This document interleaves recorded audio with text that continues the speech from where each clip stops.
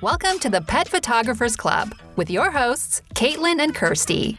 Tune in as experts share their insights to help grow your business with higher sales, creative marketing, and kick-ass business strategies. Now on to the show. Hello and welcome back to Season 5 of the Pet Photographers Club. It is Caitlin from Ragamuffin Pet Photography and it is good to be back. We missed you. We've been busy recording lots of interviews since the end of Season 4, so we've already got a bunch of content lined up and ready for you as we head into 2020. 2020, still wrapping my head around the fact that we're in this whole new decade. I don't know how many of you guys feel the same way as I do.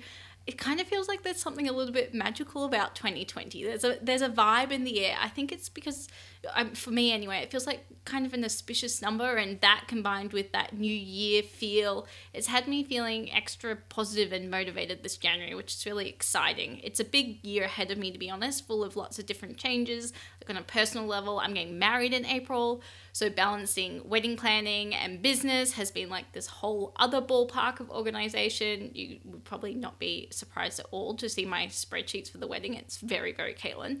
And then professionally, there are a few big changes and upcoming projects that I'm really excited about. Like we've got some big, well, not big, but lots of little changes that we're doing at the Pet Photographers Club, which I'll chat to you guys about in a minute. And then I'm also been working on my automation bootcamp for pet photographers, or for photographers in general, actually. That's due to be released at the end of Feb.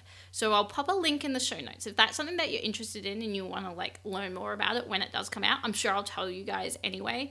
But yeah, I'm sort of coming towards the end of putting that together. I've been working on it for about a year now, so I'm pretty excited for it to be released. It's jam-packed with everything that I've learned over the past decade about automation and organizing for photography businesses. So it's geeky, but it's important stuff.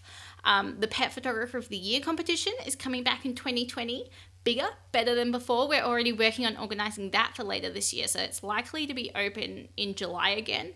But definitely not too early to start looking through your portfolio or shooting new work to submit. There was so many submissions last year, and I really predict that there's going to be even more this year. There are going to be the same categories as last year's competition, so if you want to get like some inspiration, you can head over to the website. It's thepetphotographersclub.com/awards. And get inspired, start thinking about what you want to do there. You got to be in it to win it, and it's a free competition still. The Pet Photographers Club. So Kirsten and I have been brainstorming on how to add some more value to our the members of the Pet Photographers Club. So starting from Season 5, we've been recording extra members-only content for every interview.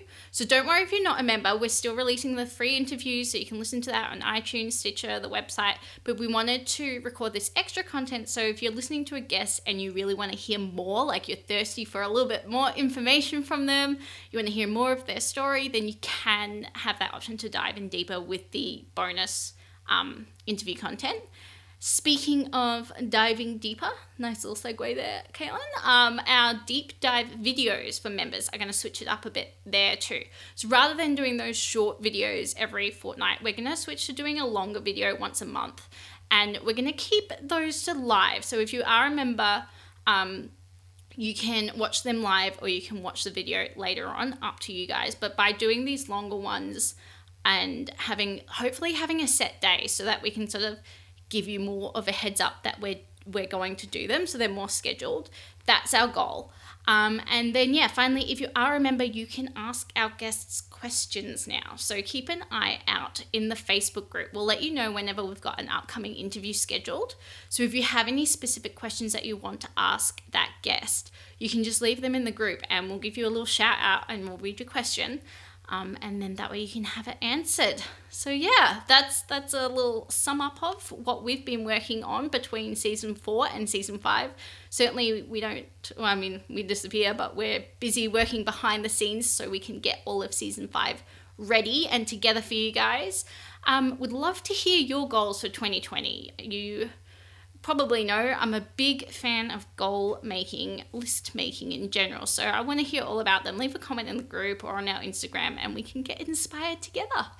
Now, without any further ado, let us head into Season 5, Episode 1 of the Pet Photographers Club.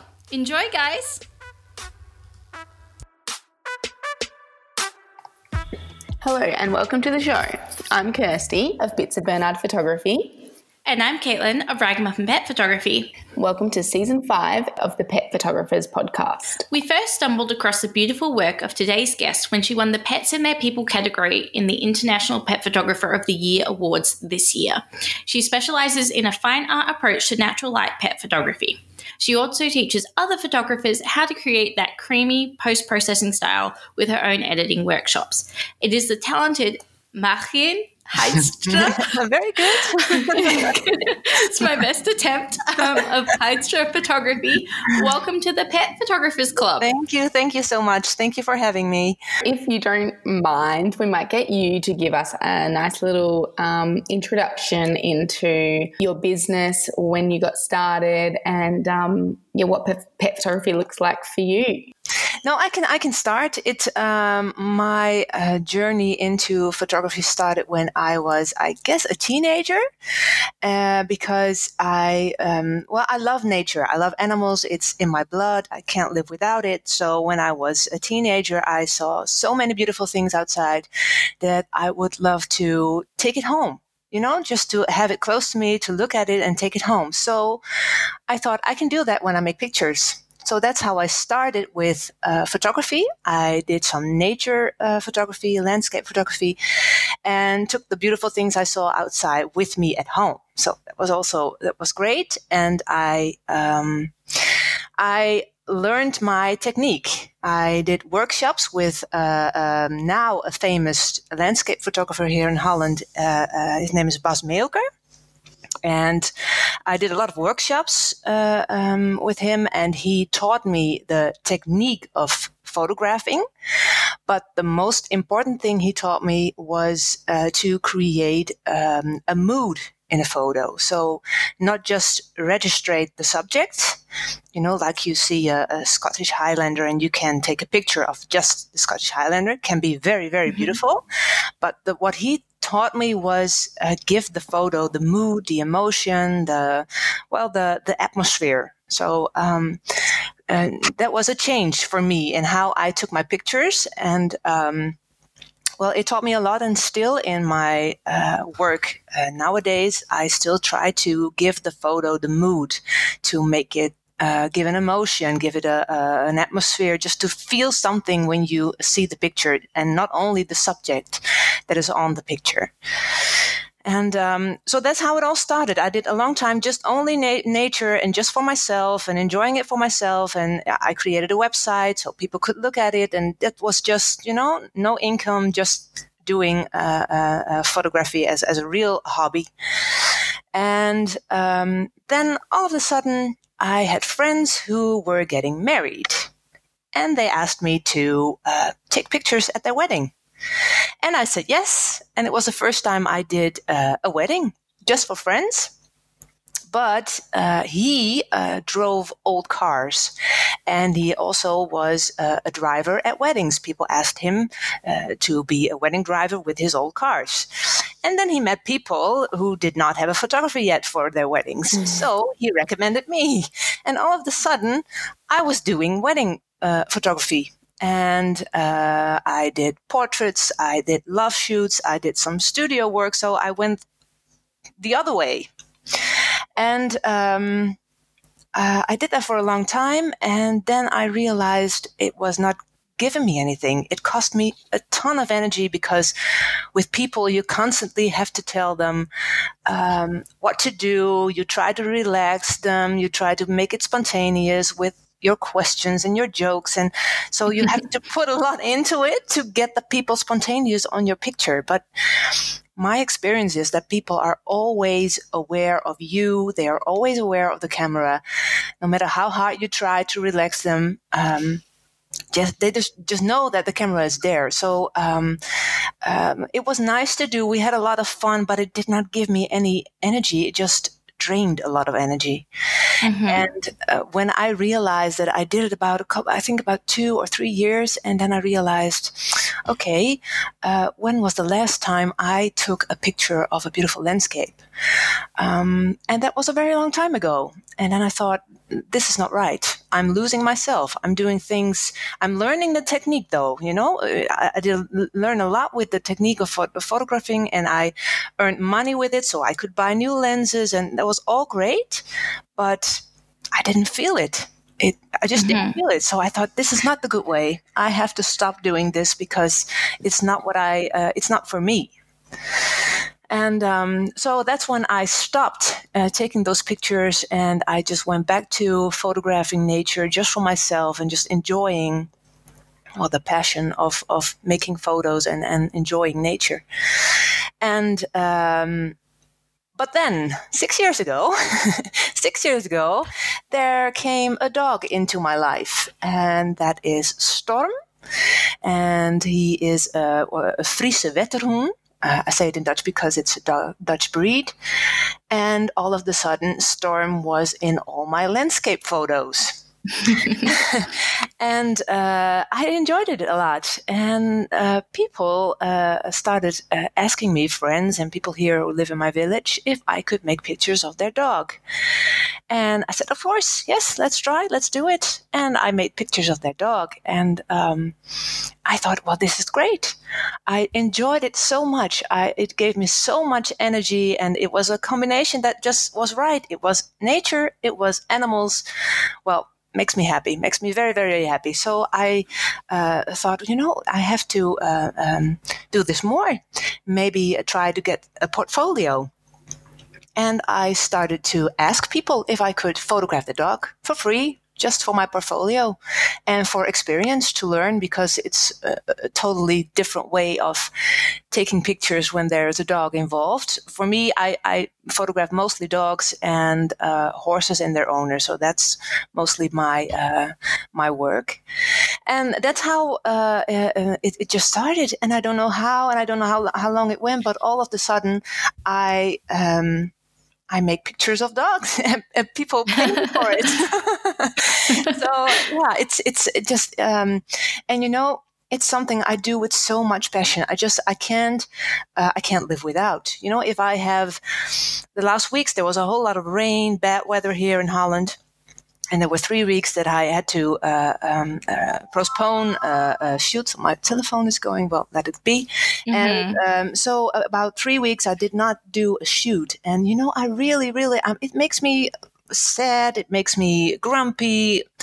I just need it. I need to meet other dogs. I need to meet other dog owners and make beautiful pictures of their dogs. So, And that's just how it got started.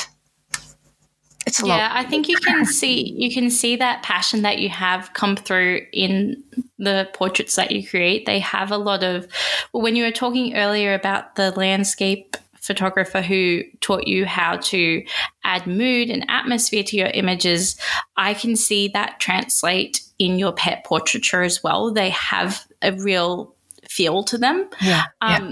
I guess, let me get specific here. Do you have any tips for pet photographers looking to capture a mood or looking to capture an atmosphere? What is it that you set out to do that does that in the end portraits? Well, first of all, I think you have to love nature and you have to love the subject that you are taking pictures of. When your heart is there, and that's my belief, when your heart is there, then you don't even have to think about it because you feel it and then you make the picture.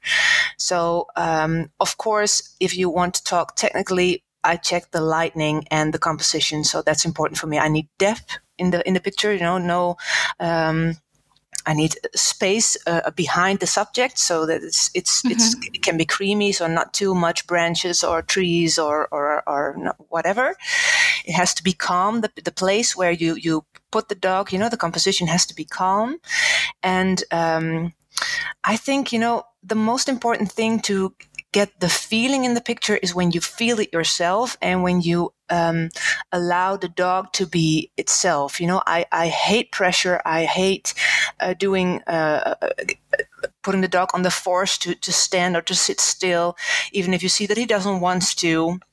Even if you see that he gives signals that he is tensed, but he has to sit because you're not ready yet. I give the dog a whole lot of space just to walk away, to sniff around. Even if it takes a long time, I really don't care because the moment will be there. And sometimes the dogs are not so well trained, so they are completely having their own plan. I love that. And then I take my camera, I have my 70-200, and I will follow. I'll follow the dog, and I'll just catch the mood when it's there. You have to constantly be alert of what is happening, and just follow and be relaxed and breathe and follow the dog and let him do his own thing. And that's I saw on your website that you say you typically allow, an hour and a half. It might take 2 hours for an on-location session. So that makes sense then if your approach is that sort of more relaxed. Yeah. How do you go about managing client expectations when it comes to the dog not having to perform straight away? Do you struggle with that, with having clients be like, oh, no, they have to sit and blah, blah, blah? Oh, yes. Maybe sometimes you're even the most busy with calming and relaxing the owners than you are with the dog. No, that's true. But at the beginning, when people are booking, then I have a writing, a PDF. Well, it's more like an ebook even. But from the beginning till the end, I have written down what they can expect, how they can prepare, and especially how I approach the dog. What is my vision about how you should approach a dog? And that's in the writing, so they can prepare and see what are my boundaries, my values, what I think it's important. And when I start the shoot, I always talk about that. I always say to the owner, just let it be, enjoy this moment, because that's one of the most important things that I think is also I want to create in a photo shoot. It's, of course, the pictures are important. You are there to make the beautiful pictures, and the owner booked you because they want the beautiful pictures of their dog. But I also try to make the photo shoot an experience for them, to make it a moment that they are together with their dog, to be enjoying their dog, even and to see how beautiful he is, even to see how naughty he is on his own doggy way. Just enjoy and be relaxed and let him be. Just let him be a dog. And so I always say at the beginning of the shoot that the dog can do whatever he wants, and that's okay with me. Even if they approach me and they want to jump on me, it's okay. My clothes are baggy, so it can be dirty. If they want to sniff my photo bag, if they want to sniff my camera, please let them. They have to get their information to know that it's okay, so they can trust me. So I try to make the owner understand that is okay. And if I see that the owner gets a bit nervous, if the dog's not doing what it's doing, I just say immediately, oh, let him be. Come on, just play something, or take a little stroll, or let the dog sniff. It's okay. And I just chit-chat and I make a joke, and, well, just let the owner know that really I'm relaxed under it. And I appreciate a dog who is being itself, because that's what gives the right picture. That's what makes that the picture is showing the dog the way he is. That makes that the owner maybe even get emotional when they see the photo, because they say, oh yes, that's my dog. And that's what I want. And if you force a dog into something that he really does not want to do, then the picture is going to be crap, because you're going to see stress on the dog. So get the owner relaxed and make them understand, please enjoy your dog, even if he's naughty, even if because naughty, he is not even naughty. He's just being himself and being a dog. It's just how we look at them. You mentioned making it, an experience, an afternoon or a morning experience for your clients with the dog. Now, in terms of, where you're going for an hour and a half, 2 hours, and also obviously the location is really important for the type of mood that you're creating. Do you have your own list of locations that you recommend, or are you letting your clients pick? Well, mostly it's my own locations, but sometimes the clients pick because it's better for the dog. Sometimes the dog is just not doing so well in a strange environment. Then I always ask where it's going to be, and I try to be there before so I can check it out. That's what I always try, or I try to explain to the owner what I need. and if they think that the location is having those opportunities. But most of the time, it's they come to me. Or it's in places I already know. So I live here in a beautiful environment. So it's my backyard.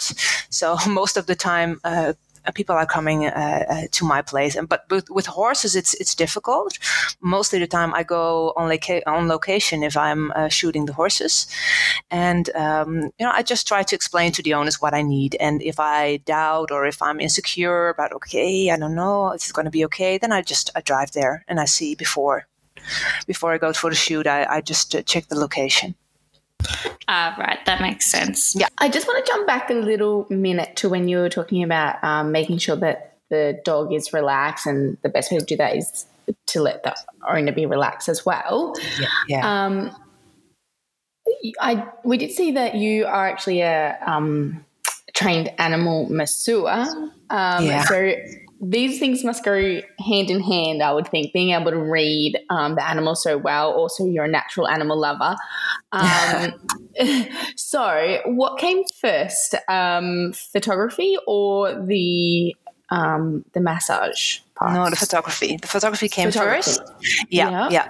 And I did, when my dog came 6 years ago, I got in contact with the dog massage, and I did the professional training.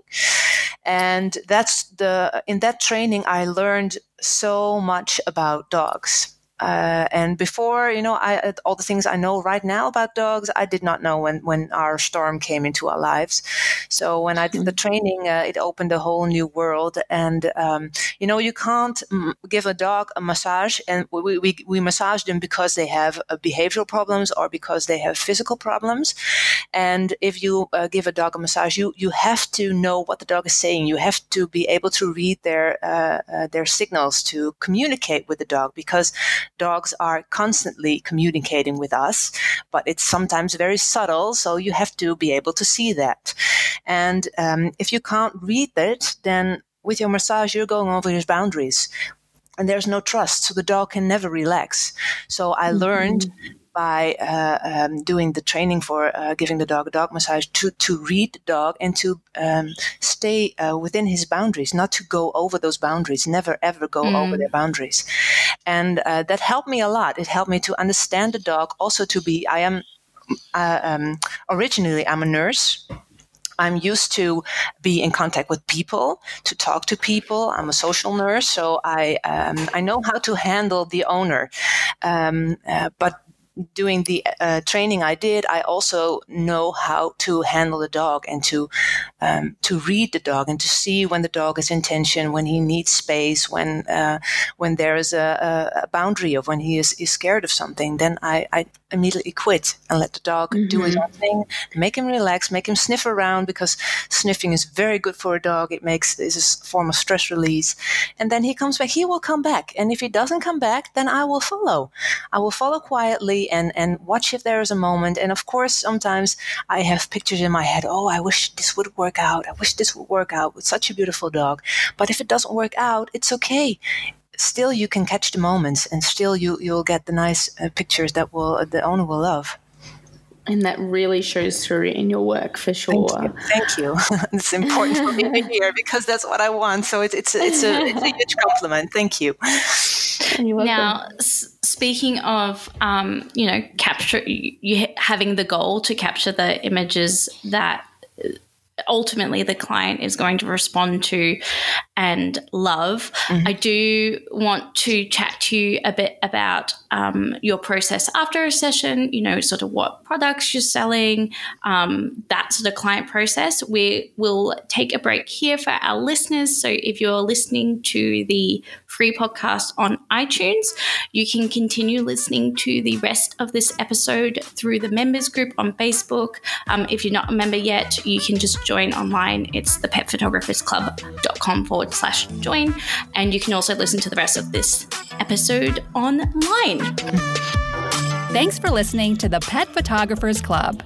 To subscribe to the podcast, check out other episodes, and keep up to date, head to thepetphotographersclub.com.